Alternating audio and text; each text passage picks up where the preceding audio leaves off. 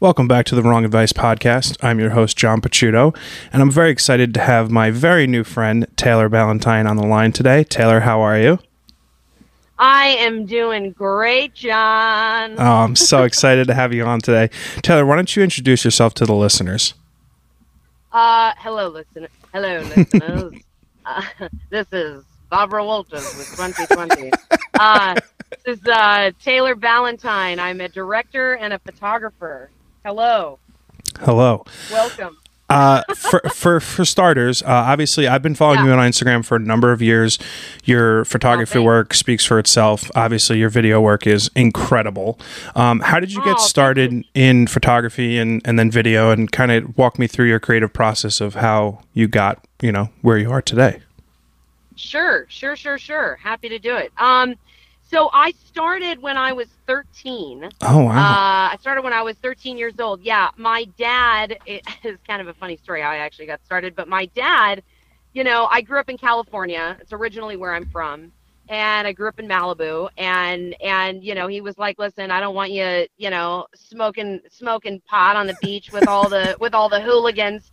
I want you to, all summer. I don't want you aimlessly walking around the house looking like you've got nothing to do. So pick something and go do something." I love that. And so he kind of encouraged me to, and both my parents did. They were like, do some kind of summer school. Just do something, kid. Anything. Just do something.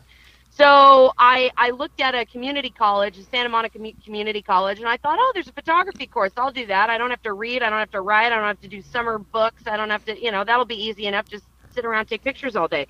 So I took my first class at 13, and I called my mom crying, and I said, I know what I'm going to do for the rest of my life. Oh my God. As dramatic as that is, I swear that is exactly what happened. Wow. And it was a chrome color class. We were learning how to shoot chrome, and I ended up going throughout the entire, we were learning how to shoot on chrome, and it was really cool, and I just loved, the pictures were absolute garbage, but it was like that I took, and I think I actually still have some of them. I was like, oh, a flower, that's pretty, it's like what everybody does. So, but it was really cool. There was something about the mechanics of it, the technical aspect of it that spoke to me, and I ended up staying through 4 years, basically, all throughout. Every summer I did it in high school, and I would go back to this community college, and I did everything from black and white and color processing and printing, and just really learned a really excellent foundation. And my teacher, guy's name was Robert L. Jones, and he was this kind of an old war guy, and he was the best black and white printer. Like, he was really known for it. He was one of the best black and white printers, and he knew the zone system, and he was incredible, and he was a great educator, and he was kind of a tough guy and really rough around the edges and had crazy stories. He actually used to shoot the aftermath of wars after people had been killed. Oh my God. That's how he got his start. And then he switched to nudes, and he was like a big nude photographer, and he made he did a lot with body paint. I mean, he was a really incredible guy. Wow. But anyhow, that's kind of how I got started, and I started my own business when I was 16. Wow. I really wanted to be a fashion photographer. I wanted to be like the Mario Testinos and the Stephen Kleins and the Pamela Hansens. That's what I wanted to do, the Ellen von Unwars. Those were the people that I admired and people I wanted to be just like. So I kind of got into fashion, and I had my mom's friend. She had a friend that owned a clothing store out in Las Vegas. And she went to lunch with my mom one day, and she was showing my mom her new ads for her store. And I happened to swing by at the lunch or something, and I walked in. She goes, "Oh, Taylor, look at her new, oh, my daughter's getting into photography, blah, blah, blah. Oh, you should look at some of her new ads." And she goes, "Yeah, what do you think?" And I went, "I think they're shit." And my mom's like kicking me under the table, like, "You can't say stuff like that, you idiot." And I'm like, "I'm sorry." And she goes, "Well, you think you can do better?" And I go, "I absolutely know I can." And so I was a, brazen little shit. And I fucking love that. Okay. So she said, yeah. She said, okay. She said, fine, I'll make you a deal. She said, you do the shoot for me, and I'll fly you to Vegas. I'll give you the whole experience. I'll teach you the LA market. I'll show you how this all works with e-commerce and fashion and how this whole system works. So I basically did a shoot for her for free in exchange for publication and an education on sort of the, fashion market in Los Angeles. And she took me to a big show. She took me to it was the Cooper building at the time, and we walked, there's like 200 showrooms. And I walked around the entire place, went to every single showroom, and I had a little notebook piece of paper and pen, and I wrote my name and number down on it, and I passed it out to everybody, and that was my quote-unquote business card. I love that. And I probably passed it out to about 200 people. 8 people called me back, and that was the start of my business. And I would shoot their ads and their e-commerce stuff and their whatever. And you were how old? I was 16, 17, wow. Yeah, right around there. Incredible. And then I ended up going to, and I assisted a couple of photographers in Los Angeles. I assisted Richard Wright and Sean Frederick. They were both celebrity portrait photographers in Los Angeles, and they did fashion. They did everything. They did a lot of ad and commercial work. And so I was on their sets and assisting, and they were my first 2 mentors. And they actually both encouraged me to go to Brooks Institute of Photography, which I did at 18, right after I graduated high school. And I attended Brooks Institute. And I was there for about a year and a half, and I just was always clamoring to be in New York. It's always where I wanted to be. And so I ended up transferring schools, and I finished out at School of Visual Arts. And I started in New York, and I was building my book and trying to find my voice. And Brooks was a very technical school, mm-hmm. and it was an incredible school. They would tell you, listen, you go to Brooks, you will walk out of here working. And they were right. And I could get a job assisting on any set because they hammered this technical training into you. I mean, we were probably in the studio 15 hours a day, oh, wow. 8 days a week kind of thing. But you walked out of there being able to shoot in any situation, in any circumstance. So it was a really beautiful technical education that I was very grateful for. But with School of Visual Arts, I kind of got the best of both worlds. They teach you how to find your creative voice and your vision, and they teach you kind of how to hone in on that. So that became kind of the second aspect that I got. And my first job in college, I worked for a guy called Ken Regan, who's a very famous photojournalist, and he shot everybody from, the Rolling Stones to Bob Dylan to the Beatles to, every celebrity under the sun. And he was a photojournalist, but he dabbled in everything. I mean, he shot for Sports Illustrated and Newsweek and Entertainment and all, Entertainment Weekly, and he was he did all of the 26 Time Inc. publications when it was Time Inc. And then he shot stills on movie sets, and he did music, and he was like the personal photographer to the Kennedys for some crazy odd amount of years. And wow. I mean, this guy just shot everything, and I was always kind of told, okay, pick something, hone it in, and do that well. And he just kind of showed me this whole other aspect of how to be a photographer. And he said, I don't have a niche. My niche is people. And he said, you are one of those. You don't have to pick any one specific avenue. You can do everything if that's what you want. Oh, I love that. And if you connect with people, then let that be enough. And so he really educated me in that regard, and he taught me all the ins and outs of business. And I was his assistant studio manager, his first assistant, and I billed my book in his studio for quite a few years. I worked with him up until he died. For about 6 years, I worked for him. Wow, that's incredible. Wow. And I was just really influenced by his whole documentary aspect of things. He was a big documentary guy, or photojournalist. So I was just so inspired by that raw, gritty, nature of his images, and I think that definitely influenced my work in a really big way. That's incredible. I mean, so I've had this reoccurring theme with a bunch of these conversations that I've had, where people have been able to kind of come across the thing that is their thing at a significantly younger age than I, and it's not that I have FOMO or certainly I definitely have jealousy, but to be like 13 and to be able to be like, hey mom, I know what I want to do for the rest of my life. That is incredible. That is such a freeing feeling, I would imagine. It is and it isn't. It's a blessing and a curse, because once you know it, then right, it's like, then you it's like, for me, it's life or death. Like, there's nothing else I can do. This is it, you know? And so there's a lot of sacrifice and recommitment as I get older and evolve and change personally and within business. And so there's always a recommitment. Even though I've known the general avenue, what I have done within that has constantly shifted. And it's kind of like anything in life, you have to reinvent yourself over and over again. And even though I've known what direction I've wanted to do, I've still had to reinvent the wheel within that time and time again. And, you know, when I was working with Ken, that was a lot of those growing pains happened within that 6 years for me.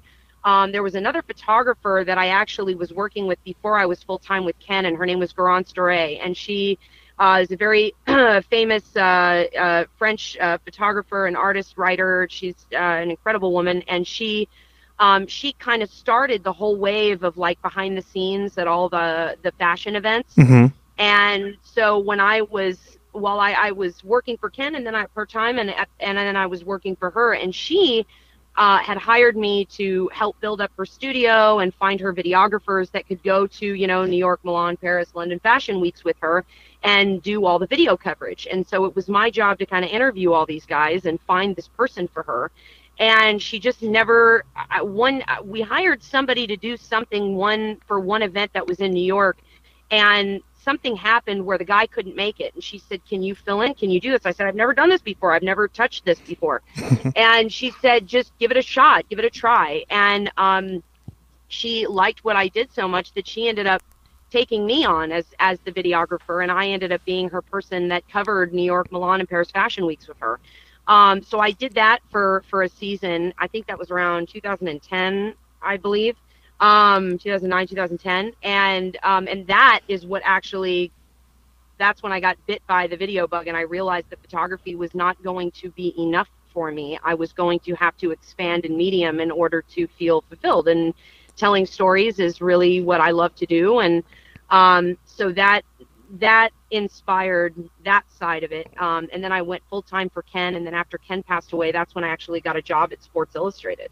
Okay, that was actually going to be my next question, because you've shot a lot for Sports Illustrated, and in fact, I would say the one of the most one of the images of yours that I love the most is the one of PK Subban with the hat. I love that shot. Yeah. I love it. I loved that shoot. There's so much joy in his face. Yeah.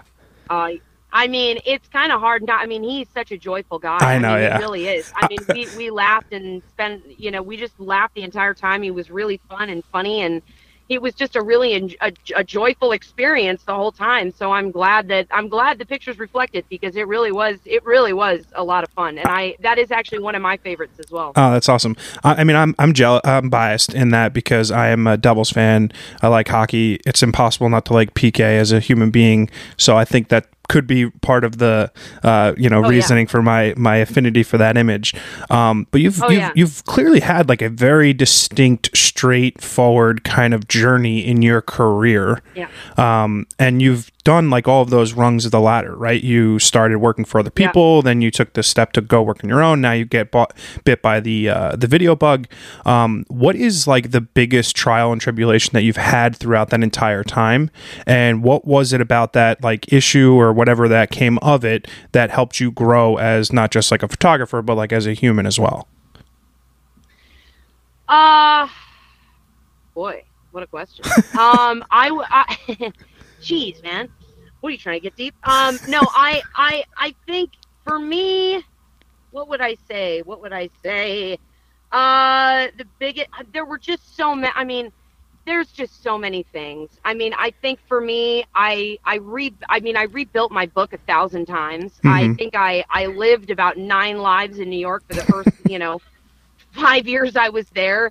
Throughout my 20s was a real painful and gruesome experience just in the personal self-development area. I feel that. And learning, learning who I am and coming into myself that way, in all aspects. But I think, there was never one big trial and tribulation. There was a million, whether it was, loss that I experienced, whether it was breakups, whether it was relationships, whether it was reinventing the wheel for myself, or what I've felt called to do within photography, or discovering, what direction in that avenue I wanted to go with. And there was just so much sacrifice and recommitment to myself and to what I do for a living.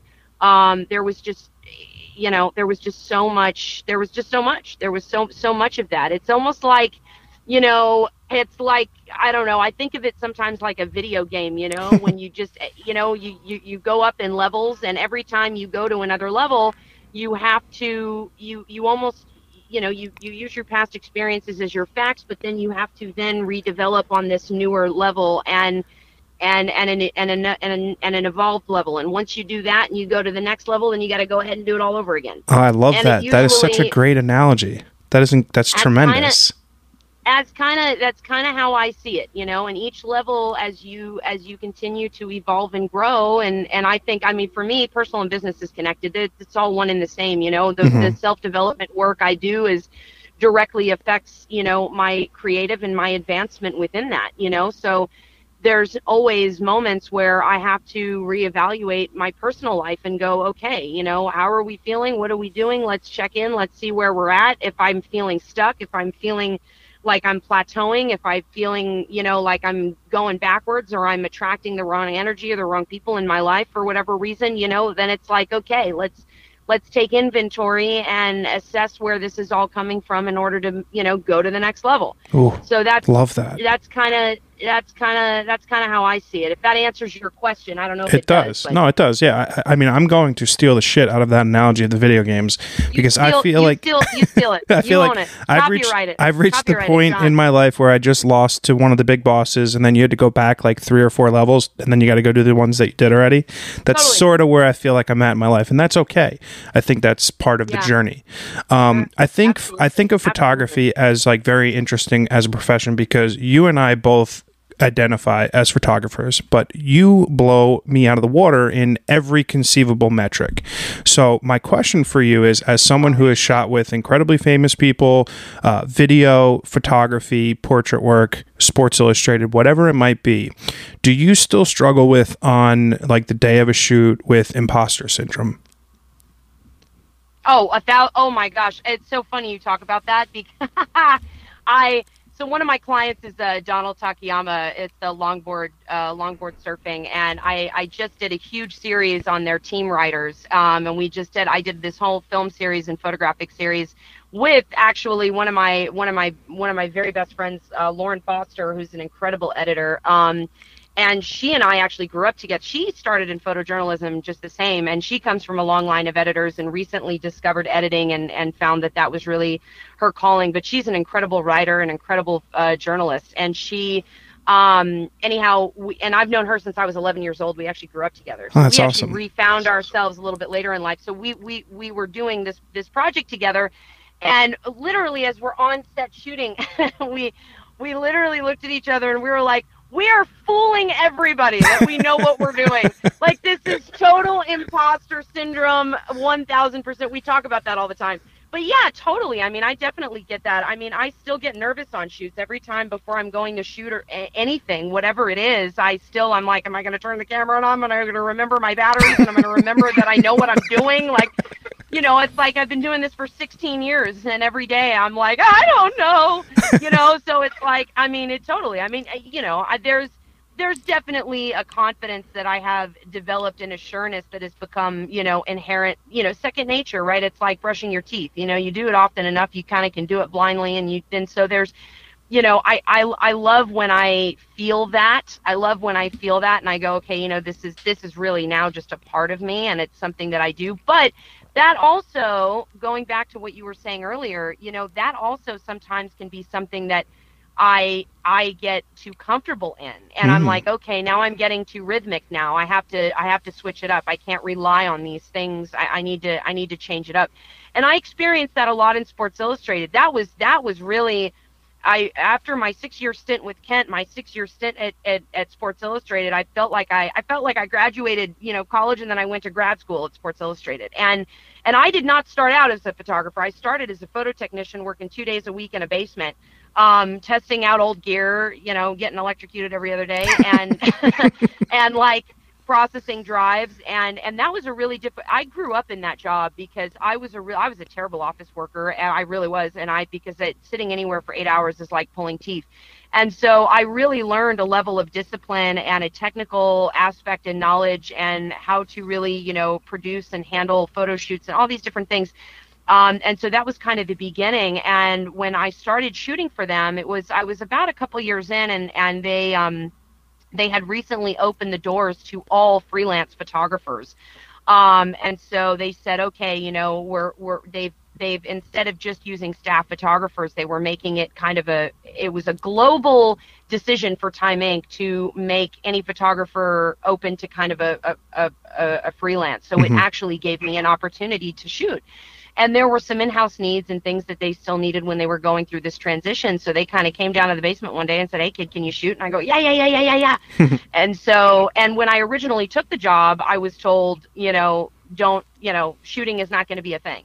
So they, this is a one time. I had a low expectation of ever, I just didn't think that would be something that would happen. And, I started out just shooting, any pickups they needed, whether it was, still product stuff, whether it was little things, football helmets, riders, headshots, all kinds of things. And I kind of, I try to kind of do the same thing that I do in every other aspect of my life, is continue to reinvent and stay proactive and look for something to do or create something that isn't there. And they had a television station that started, SITV, and they were having all these athletes coming in to be interviewed. And so you had like Usain Bolt walking around. I'm like, is anybody taking this guy's photo? Also another one of my favorite portraits of yours. Oh, thank you. Yeah, that was actually a really funny story. I could tell you that story of that shoot. That was actually really hysterical. But anyway, we had an equipment room, and my immediate boss, Eric Roscoe, who's also a insane photographer. He's incredible. And he's been with Sports Illustrated for 15, 20 years, something like that. Anyway, it was my buddy that I actually went to Brooks Institute of Photography with. Chad Carlson is the guy that got me the job in with Eric. And so I was with those guys while I was, they were teaching me all the technical ins and outs. But we had this little equipment closet, and I said, hey, Eric, can I turn it into a photo studio? And he said, yeah, sure, go ahead, go do whatever you want. So I would go down to the television station, say, give me your list of upcoming athletes and people that are going to be in, whether it was everybody. It was actors. I mean, it was all different types of people that they were interviewing all the time. So they started sending them up to this little equipment closet, and I started this big kind of black and white photographic portrait series of all these athletes, and it ended up being, probably a couple hundred of them. That's awesome. And it was really cool. We had this little piece of plexiglass in there too, and I would have everybody sign it. So all the athletes would come in. I go, hey, can you sign the wall? Hey, can you sign the? So they would sign it, and it became this little memorabilia thing. And Sports Illustrated Swimsuit kind of got wind of that, and that's when they actually started hiring me to a swimsuit. Adopted me to start doing castings for them. So we had this white backdrop with this red chair, and it became this kind of in the closet thing, and it became really funny and kitschy, and it was like all the girls were like, I want to do the closet, I want to be on the red chair, So it became this kind of cool, funny little thing, and I started, creating all types of. I was kind of I did a lot of event photography for them, for their events and their launches. And MJ really, MJ Day, who runs Sports Illustrated Swimsuit, she took me in and introduced me to all the girls and said, hey, listen, Taylor's our in-house, and she's going to be, shooting some events. If you see her around, welcome her. And the girls and we just took to each other, and, and it was nice, I think, for them having a woman around and in these sort of settings. And so we would kind of break off and do our own little content and do our own little shoots and things like that. And MJ kind of, got wind of that there was this comfortability there. And so it allowed me to create content, daily content for them. Because at the time, Sports Illustrated had also just adapted.com, and this was at the beginning of them building their Instagrams and all this kind of stuff. So they needed daily content, which they hadn't really ever needed before. So they were really encouraging, and they just gave me a lot of room to do pretty much whatever I wanted. They were like, if you've got a good idea, go for it. Don't ask questions, just go do it. Oh, that's nice. And so it really was, and I took full advantage of that. And eventually I started, getting bigger assignments, and I got my first cover, which was of Russell Westbrook for the Fashionable 50 edition, which was something that I had developed with the photo department, and we came up with Fashionable 50, and that was, where we highlighted the 50 most fashionable athletes, and I was kind of shooting the whole book for it in the very beginning, and then they gave me my first cover, which was, I think I was one in very few women to get a national cover in like 60 years Wow. history of the magazine or something like that. Yeah, it was a really big moment. So that was really exciting. So that was my Russell Westbrook cover. And then in the same year, which came out in 2018, I had created a project called In Her Own Words, and for Sports Illustrated swimsuit. Yeah, and those are powerful. Black and white. Yeah, and that was the and that broke the history of their magazine too, because they had never done any in studio, no swimsuit, all black and white series like that. And the whole purpose of the project was really about allowing these women to be their own advocates and be their own art directors and create their own messages. And so they were just very vulnerable and exposed, and it was a really cathartic and exciting experience for me. But that project is kind of what gave me the bug for directing, because we did a 10-minute film for that, and that's kind of where I discovered in myself, like, wow, I think I really want to direct and I want to write. And my dad's a screenwriter, and I called him and had this conversation with him, and we actually started writing together. And I had a couple of ideas for some scripts, and so he was like, okay, I think it's a good idea, let's do it. So we actually started writing. So I was writing scripts kind of with him, and I was learning the structure of how to develop story, and that's where it really dawned on me that directing was really, I felt that was my next calling and purpose, and something that I really wanted to focus on. And Sports Illustrated really gave me, again, I was able to collaborate a lot with the video department, and there were a lot of projects that we did that just gave me the chance to direct. Even if I was shooting still, there was still so much directing involved with that as well. And I kind of had my freelance career on top of my job at Sports Illustrated, and they were very encouraging within that as well. They gave me the freedom to shoot outside as well and develop myself that way.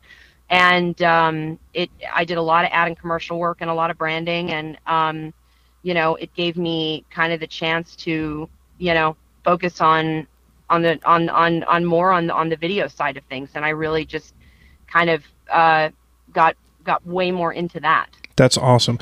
I mean, it obviously this is our first conversation, so this comes off very matter-of-factly, but I am struggling to imagine you having any issues with confidence in either yourself or your work, because you just, I mean, we'll call a spade. You definitely own your shit, and you are like a boss bitch, so props to you. Thank I you. will That's say very those kind. black and white images for the Sports Illustrated issue, I forget what it was called, they're such powerful images, and that series is really inspirational. But that being said, so you've had this incredible career to date. You're still young. What gives you confidence now? Is it your past work? Is it your, whatever future projects you're working on? When you're struggling with that imposter syndrome or, anxiety or whatever it might be, what gives you the confidence now for you to be like, yeah, I could do whatever I need to do? Calling, purpose. I think it's this feeling of just not really having a choice. I don't have a choice. This is what I'm meant to do, and I love that. I will sacrifice pretty much anything to do it. And I've sacrificed a lot to commit to it. I mean, I can't, the amount of birthdays and weddings and things that I've missed, and events in my family's lives or my friends' lives. It's hard. It's hard to make this again, it's that recommitment piece, and I feel like there's lots of sacrifice in that, but at the same time, I mean, I guess that's as simple as that. I really don't have a choice in the matter. That's nice. I mean, I've come to most of the passions in my life incredibly late. I wasn't blessed with like some foresight at age 13 that I wanted to be a photographer, or I wanted to start a podcast or whatever it might be. So I mean, you're doing it. I'm doing it for sure. And Fuck it yeah. doesn't matter when it comes. I think that's the thing of it too, man. Like, it doesn't matter when it comes. It comes whenever it comes, and you can't judge that process either when it shows up. You know, I completely agree. Things happen in life when they're supposed to, for sure. Yeah, yeah, absolutely. And I've had a lot of conversations with people now, especially, due to COVID. I mean, I've watched some really, close friends of mine reinvent themselves at 35. They're like, you know what, screw it. I'm gonna change my whole career and change my life and change where I live and do all. And I think it's a beautiful thing when you can have that wherewithal to, whenever you're sparked with that feeling of purpose, whenever it comes, to lean into that and try to work on removing the doubt and the fear around it in order to lean in. I mean, it's a beautiful thing, and I love watching people do it. Yeah, 100%. I mean, I've never struggled with like inspiration or drive to do something that I come up with, whether it's writing on the internet. I used to write for like Elite Daily and all those places, whether it's picking up a camera, a microphone, whatever it is. I've always just gone full bore. What inspires you to grow, not just as a photographer or now a director, future writer, etc.? What's like inspirational to you that like kind of motivates you to make art? Well, right now, I would have to say environment. I'm very, I love switching things up, which brings me to kind of where I'm at right now. I have been in, like I said, before, I've been in New York for 12 years, and I had an amazing stint. Now I freelance for Sports Illustrated. I'm no longer on staff, but I freelance for them, it gives me the opportunity now to, I went fully freelance, I believe in end of 2019, right before COVID. And I had literally gone, but it actually kind of freakishly was. This was what was bizarre. So things were going well, and I had just adapted a new manager, Jennifer Judkins, and she's incredible. She's amazing, and she's kind of really become my creative partner, and she has just reestablished my business. I mean, she really has. I mean, she saw sort of a working foundation and went, okay, what can we do to make this machine run better, and what can we do to improve it? And so she and I started working together in January of 2020. And freelance was going well. I mean, I was getting a lot of work. It was all kind of in the ad and commercial range of things in New York. And I was like, okay, this is working. This is going to be fine. And then bam, COVID hits. And I happened to be in Florida at the time. One of my really good friends, it was her birthday. And so I went to, she goes, oh, come to my parents' house for a couple of days. And she's an entrepreneur as well, and has many businesses and does very well for herself. And she was like, hey, come celebrate my my birthday for 2 days. Well, we ended up staying there for 67 days and just didn't leave. And it was, and I had called my manager. I said, what do I do? And she goes, you know what, just stay, stay. I mean, don't, she goes, if you come back to New York, you're going to be locked in. She said, see if you can move around and see what you can come up with. So all throughout COVID, we were just, I kind of got thrown back into like a 20-year-old mindset of like, hustling the first time I had ever gotten to New York. And I'm like, okay, what can we do? Whether it's like, okay, family portraits, like whatever. I mean, like random stuff. And so I was in Florida for 3 months. I was in the Carolinas for a month. I went out to LA for a job for a month. And then I was in New York for the last 5 months. And when I got back to New York after moving around and shooting whatever I could and creating and figuring it all out, I had gotten back to New York, and everything was just kind of quiet, but my business was just like, it was just gone. Like it just wasn't there. The calls that I would normally get, and a lot of the ad and commercial work that I was getting, obviously because of due to COVID, everything was kind of on hiatus, but there was an odd amount of time in between. And that's when I took it upon myself to check in and go, okay, it's overly quiet. Why is that? Let's see. It's, part of it's COVID, but something else is going on here. And that's when I was having a conversation with my friend Kelly Dowdle, who actually just recently reinvented herself, and she's now focused on music. which by the way, all ties into why I'm here in Nashville now. But I was living with her. I'd given up my apartment and I was living with her for like 5 months in this house. And she was reinventing herself into a musician, and she goes, I was looking at my Instagram and I was like, I'm so sick of this stuff. I need to change it up. And she goes, why don't you separate your video from your photo, make 2 separate pages so you can distinctly commit to directing and photography and make it clear that you're doing both. Mm-hmm. And so I called my manager and we had this whole discussion and we said, okay, let's repurpose all of this and re-edit my work and redo my website and redo my social channels and redo everything so that we can, again, it's the reinvention. So it's like, okay, let's make directing the focus because that's what I really want to do. And still photography will always be there. That's always going to be a part of it. But let's put the directing foot forward and see what happens. So ironically, I'm living with Kelly and she says, she goes, I'm going to Nashville to record with Dean Sands from Lone Star. Why don't you come with us and shoot some pictures and meet everybody and see what it's like in Nashville? And little did she know, I had been wanting to go to Nashville for years, and I don't know why. I have no clue why. I have just always wanted to be here. It's that kind of place. And my mom even reminded me. She was like, when you were 13, you were talking about that. I said, really? I said, I don't even remember that. She goes, yeah. She goes, you were like dancing around in your underwear to CMT, and you were like, I'm gonna make music videos. And I was like, I said that? She goes, oh yeah. She goes, this is like bizarre. That is bizarre. Watching this whole You're evolution. clairvoyant, Taylor. It was bizarre. It was a weird deal. So anyway, I end up going to Nashville for a week, and I meet Dean and all these other, and we just kind of get the lay of the land. I fall in love with it, of course. I come back, and 2 days later, he calls me, and he says, listen, I'm writing a song with Jake Hoot.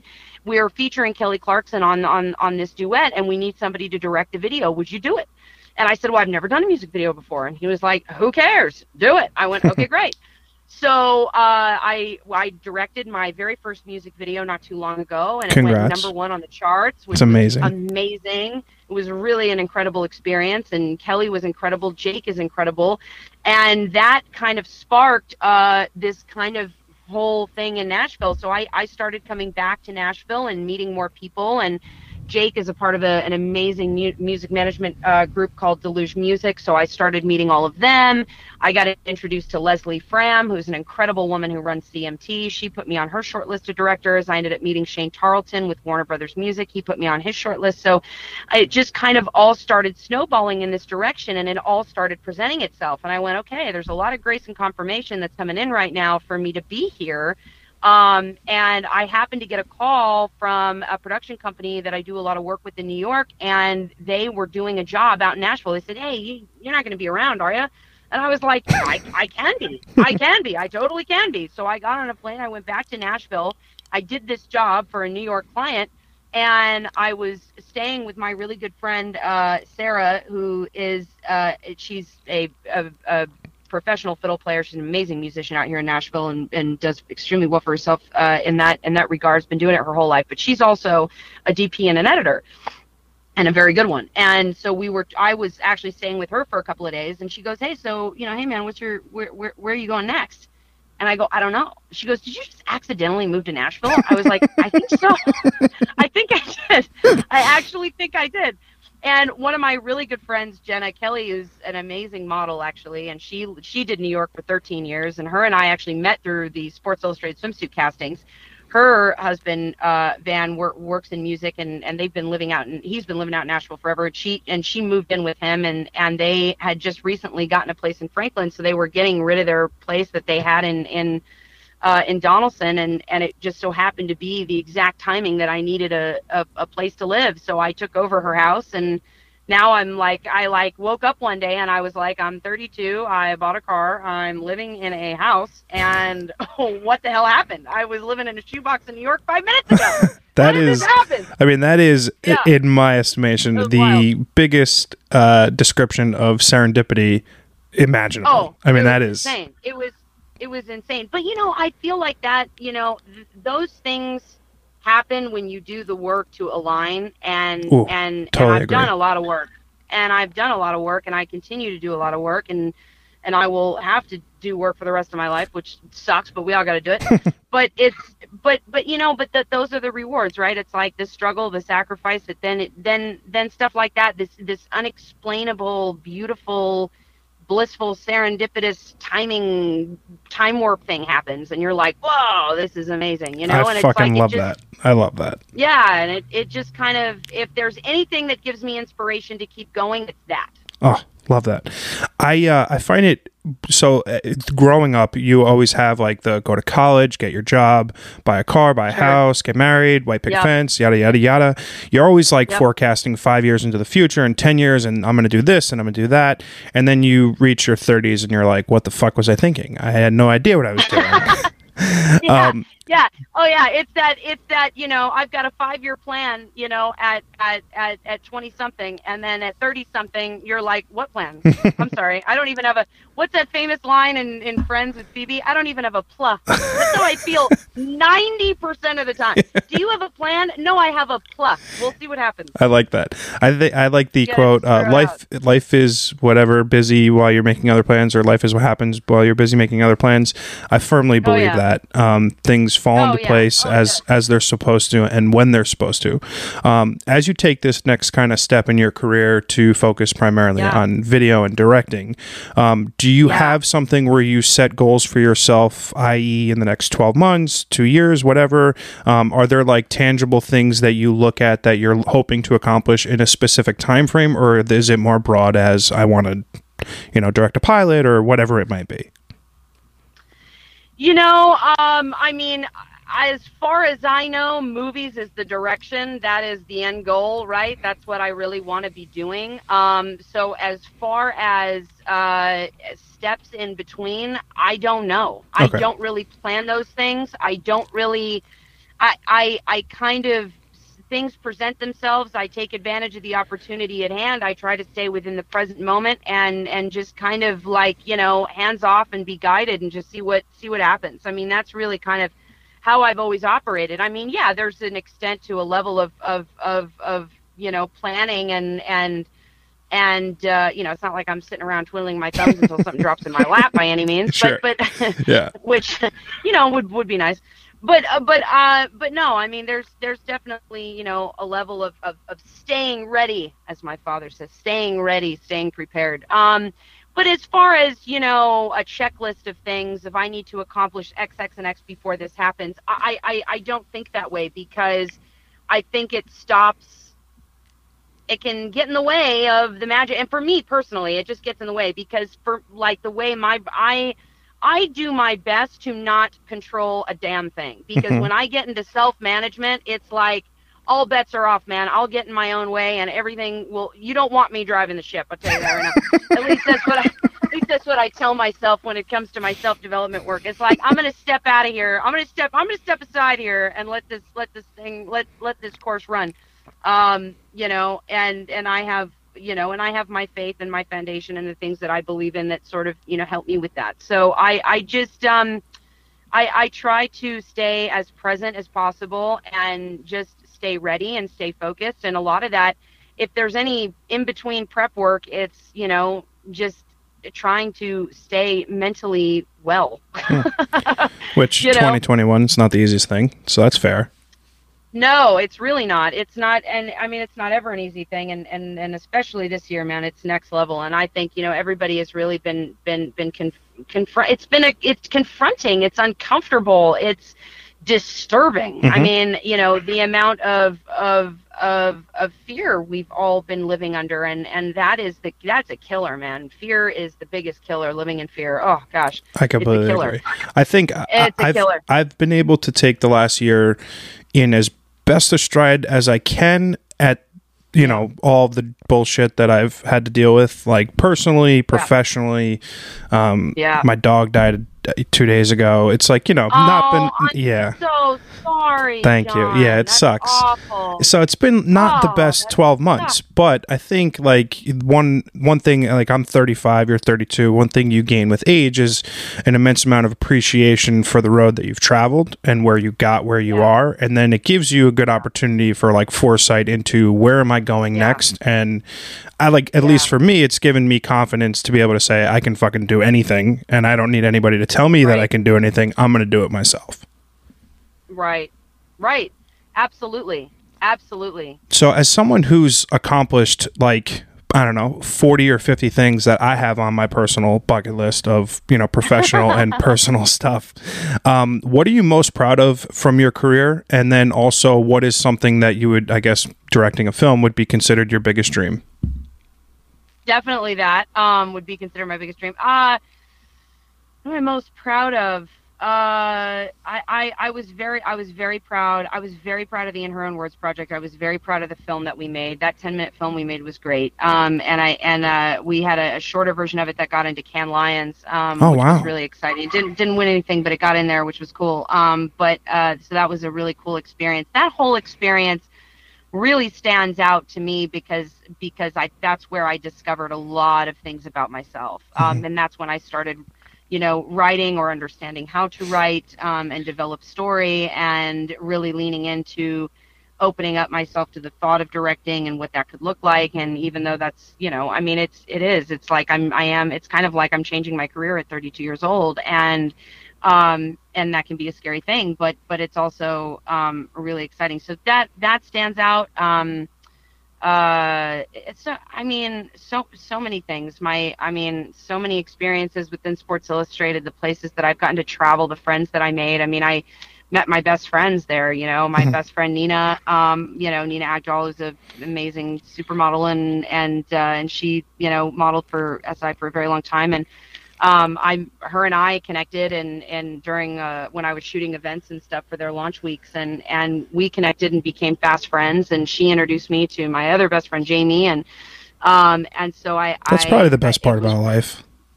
It really was, yeah. And Jamie's and I was surrounded all of a sudden by all these amazing creatives. Jamie Frankel, she's an incredible stylist and so talented, and between the two of them, it was like, I had started this new chapter of my life when I started working at Sports Illustrated, and I started, I found my family, I found my friends for life, I found myself. Those are the things that have really stuck out to me the most, is those personal relationships that have been developed over time. And I'm lucky. I've got a lot of wonderful people that I've met and that are great supports, and but that definitely stuck out because too, like living in New York for a really long time, and I think I've been there for 12 years, right? So it's like I feel like every 5 years it was like I had a new life. It was like a new job, that, or right? or new friends or new people in my life, like really like a brand new life. And it was just kind of wild that in the same city or in a 6-block radius that can happen to you, and it's just, that city is magic, man, and it's just beyond. There's just I tell everybody, I'm like, everybody should experience New York once in their life, whether they live there, whether they work, whatever it is, just one time. Yeah, go experience it. Like for me, I've always toyed with like, I should move to LA or Chicago or Miami. It'd be just such a nice change of pace. And then like, if I go, I don't know, so I live in New Jersey, but if I go like a 2-week period without being in New York, I'm like, what the fuck? Why would I go anywhere else? Like it's the best place on the planet. I know. And that's been like a really bizarre thing for me to kind of grapple with. It's been a really emotional process for me to grapple with right now, because I obviously miss New York. I miss my friends. I miss my family. I miss my whole world there a lot. But I'm also very excited about this one and leaning in and being present. And this is the first time I've felt home other than New York anywhere else. That's a nice very feeling. Rare. I like very nice. I like what you said. Unexpected, very unexpected. I like what you said about the people in your life and the creativeness that you guys have built together, and like the support system. Because I feel like in my 20s there was like that whole like hashtag no new friends thing. It was like, I don't need anyone else. I've got my college friends. I got my high school friends. I don't need to meet new people. And I was so guilty of kind of like leading that charge. Like, we don't need to hang out with anybody else. I'm good with who I am. And I think you miss out a lot when you like have that kind of perspective. And like, as I've gotten older and like much more willing to be friends with literally anybody anywhere, I just think like life is treating me better because I'm more open to these conversations and meeting new people.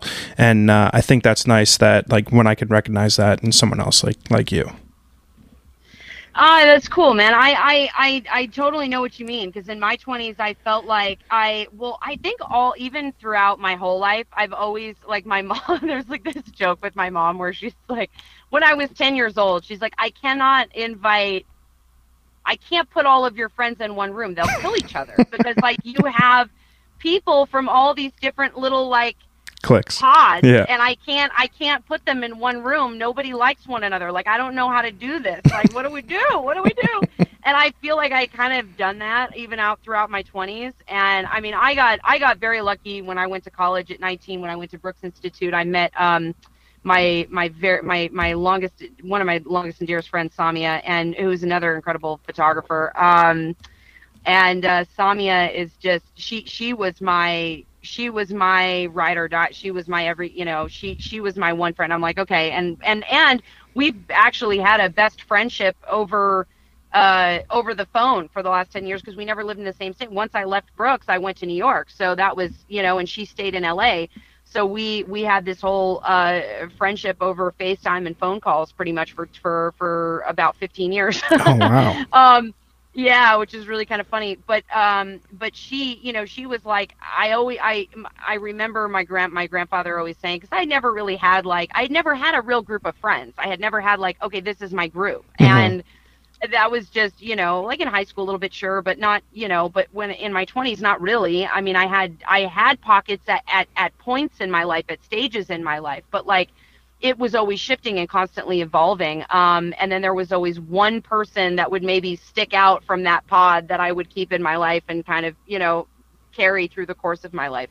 And I've gotten lucky like that. I've gotten lucky. I've had a lot of good people in my life that way. But she was one of those. And it was like when my grandpa would say, like, you're lucky if you have one really good friend in your life, Mm-hmm. And so I remember kind of hanging on to that thought when I was like 19 and 20 and going to college for the very first time. And I was like, well, I got her, so I'm good. So you're good. I like that. We'll see what happens. But that's what was really cool about, getting older and with the creative, my environment was constantly shifting, and I met people from all walks of life, and Mm-hmm. I've been blessed with some really incredible people throughout. So that's awesome. That have stuck around for whatever reason. I don't know. It's probably because you're awesome, Taylor. That would be my guess as to the reason why. Obviously, that or I'm just extremely loud and entertaining. So maybe it's 50-50. I think it's awesome, 50-50. loud, and entertaining. These are all great qualities that I think we should all strive to have. When you go through shitty parts of life, whether it be creatively, personally, professionally, and something transpires that you're like, fuck, I regret that. It was a shit something. What do you do to kind of mitigate that lingering regret, or overcome something that you can feel kind of dragging on you from your past? Well, I actually just learned this. This is something very recently. So one of my very, very good friends who actually just moved out to Nashville as well, Hannah, and she's a wildly amazing, developed human being. Mm-hmm. And she is extremely knowledgeable, and she's kind of always been a kind of I call her my life sponsor. She was that. For a long time. Yeah, she was kind of she's just, my, not, I mean, I don't really love the term life coach, but, I mean, she definitely educated me in a lot of ways. She's a very self-developed person and very educated in that way. And she's married and she's got 6 kids and the whole thing. Whoa. And she's just she's an amazing human, and she's very creative and talented in all sorts of ways. And she's just a very beautiful, beautiful human being. But anyhow, she taught me something recently that I have adapted in specifically to what you're talking about, how to kind of let things go she taught me inventory, which basically it's it's a recovery tactic, but basically what it is you take inventory of the things that maybe you're fearful of or you resent, and you physically write them down, and there's a process that you do, there's an exercise that you can do to remove that. And she's been teaching me some of these tactics, and it's really it's been really helpful. I think I've gained tools, all throughout my life from people like her or my parents or friends or whatever. But yeah, she's taught me some zingers, man, and it's good because I think when I get to a place where I feel that it's becoming unmanageable or I'm holding on to something that I can't let go, there's a lot of prayer and meditation and self-development tools that I've learned along the way that I do in order to remove that. So it's kind of become my practice, and I've been, educated in it, but it's probably been, 10 years of therapy and learning different tools and things along the way to learn how to do that. I like that. And that's very frank, Which very I, honest. I like that. yeah, which I find to be kind of a necessity for me, especially as a creative, because I'm a very emotional and sensitive person as well, and I have to stay well in order to create from and operate at the frequency I'm supposed to be operating on. So in order to do that, there's a lot of that, there's a lot of therapeutic things and lessons and tools and things and meditation and practice that is I'm not always very good with it, but I try to be, because it's a necessity. It keeps everything working the way it should, in my personal opinion. Yeah, from my personal opinion, what I do when I'm dealing with all these things is I start a podcast and I have a really Nice. tremendous conversations with awesome, like-minded human beings who really give me these incredible insights into their life about what makes them tick, about what makes them happy, how they've gotten to where they're at in life. And I walk away from all of these conversations incredibly inspired. And this is big time selfish love of myself, because that is the single motivating factor for me. I'm having these conversations because they inspire me both creatively, life-wise, personal, professional, all of the above.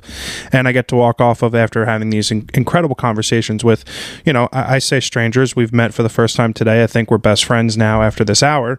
But yeah. it's just one of those things that I learned recently that I can take away a lot from these conversations. Yeah, I love that. I love that you said that, and that's excellent. And I really, excellent news. I really think that that's a cool thing, because it's, to find that thing that continues. I mean, because it takes discipline, right? I mean, for you to do these podcasts and to have these conversations, but it's also is what's fueling that fire to continue to keep going with it. I think I'm always so amazed by people that can do things like they just pick something up like that and they do it and they continue to do it to stay inspired. I'm always inspired back by that discipline, right? Because it's like it's I appreciate something that you almost need. You know what I mean? Like I also need to pay you a nice compliment, because I find that in the creative space, people tend to go one of two ways. They are either very inclusive and very community building, and or very I am myself, don't bother me, don't ask me questions, don't ask me favors, like I don't want to help you. And you obviously fall into the other category. We've talked about everything from camera bags to whatever it might be, and I like, it's inspiring when you have these types of interactions with strangers over the internet that, like, when someone is like totally willing to be like, oh yeah, XYZ, love that, great, blah, blah, blah. And I mean, it goes back to you being a genuinely awesome human being, whether you're loud and obnoxious or whatever it is you said, we can decide in the future. Well, I appreciate that. And I think, I've always kind of viewed what I do as it's a service, right? I provide a service for people. It's an act of service. And I think, it's also gives me the ability to listen to people and share other people's stories and bring light to things. And I think it's a tool that way. And I said this to actually Hannah the other day. I said, I tell people to think of me like a plumber. She goes, really? And I go, yeah. I go, because it's like, if a pipe bursts in your house, you need to call an expert to have come fix it. I mean, that's kind of how I view creative. It's like it's a service I am providing. I have educated myself to become an expert in this field, but it's a service, and it makes people happy, and it's something that you get to connect with people from all walks of life. You get to listen to them, hear them. They're trusting me to. If I get to photograph you, I get to, see a little insight to who you are, and you're trusting me with that time. And if I get to direct something or write something, and you're trusting me with that insight to what it is that you want to say, and you're putting that responsibility in my hands. It's a service, and I think that's part of what makes it so fulfilling. I think that's a very great perspective that is definitely unique. I haven't heard it articulated in that way, and I think that's like a very, very good perspective on what you do. I like that. I like to. Sorry, go ahead. You go ahead. You go ahead. I like to wrap up every podcast episode with a couple short, quick, rapid fire questions, and then like two kind of big ones. Yeah. So, go for it. First question. What is your favorite book? I don't know. I don't really have one. I don't really have a favorite book. Okay. I really don't. I never really have. Okay, fair enough. Favorite movie? I've had to work on reading a lot. Favorite movie? That's a tough one. That is a real tough one. Manhattan 5. Murder Mystery. Okay, Manhattan Murder Mystery. Annie Hall, Breakfast at Tiffany's. I love Charade. Have you seen Charade? I've not. With Audrey Hepburn and what's his face? Oh my gosh, why am I blanking? Who the heck? I just saw a documentary on Audrey Hepburn, which was incredible. Oh yeah, I did see that. It really was good. Those are my I love those. Those are some of my flicks. I did however, for the first time watch Black Sheep and Tommy Boy. I had never seen those movies before. I love Chris Farley. Oh yeah. I love Liar Liar. I love anything Jim Carrey. Have you seen Tommy Boy? Anything Jim Carrey.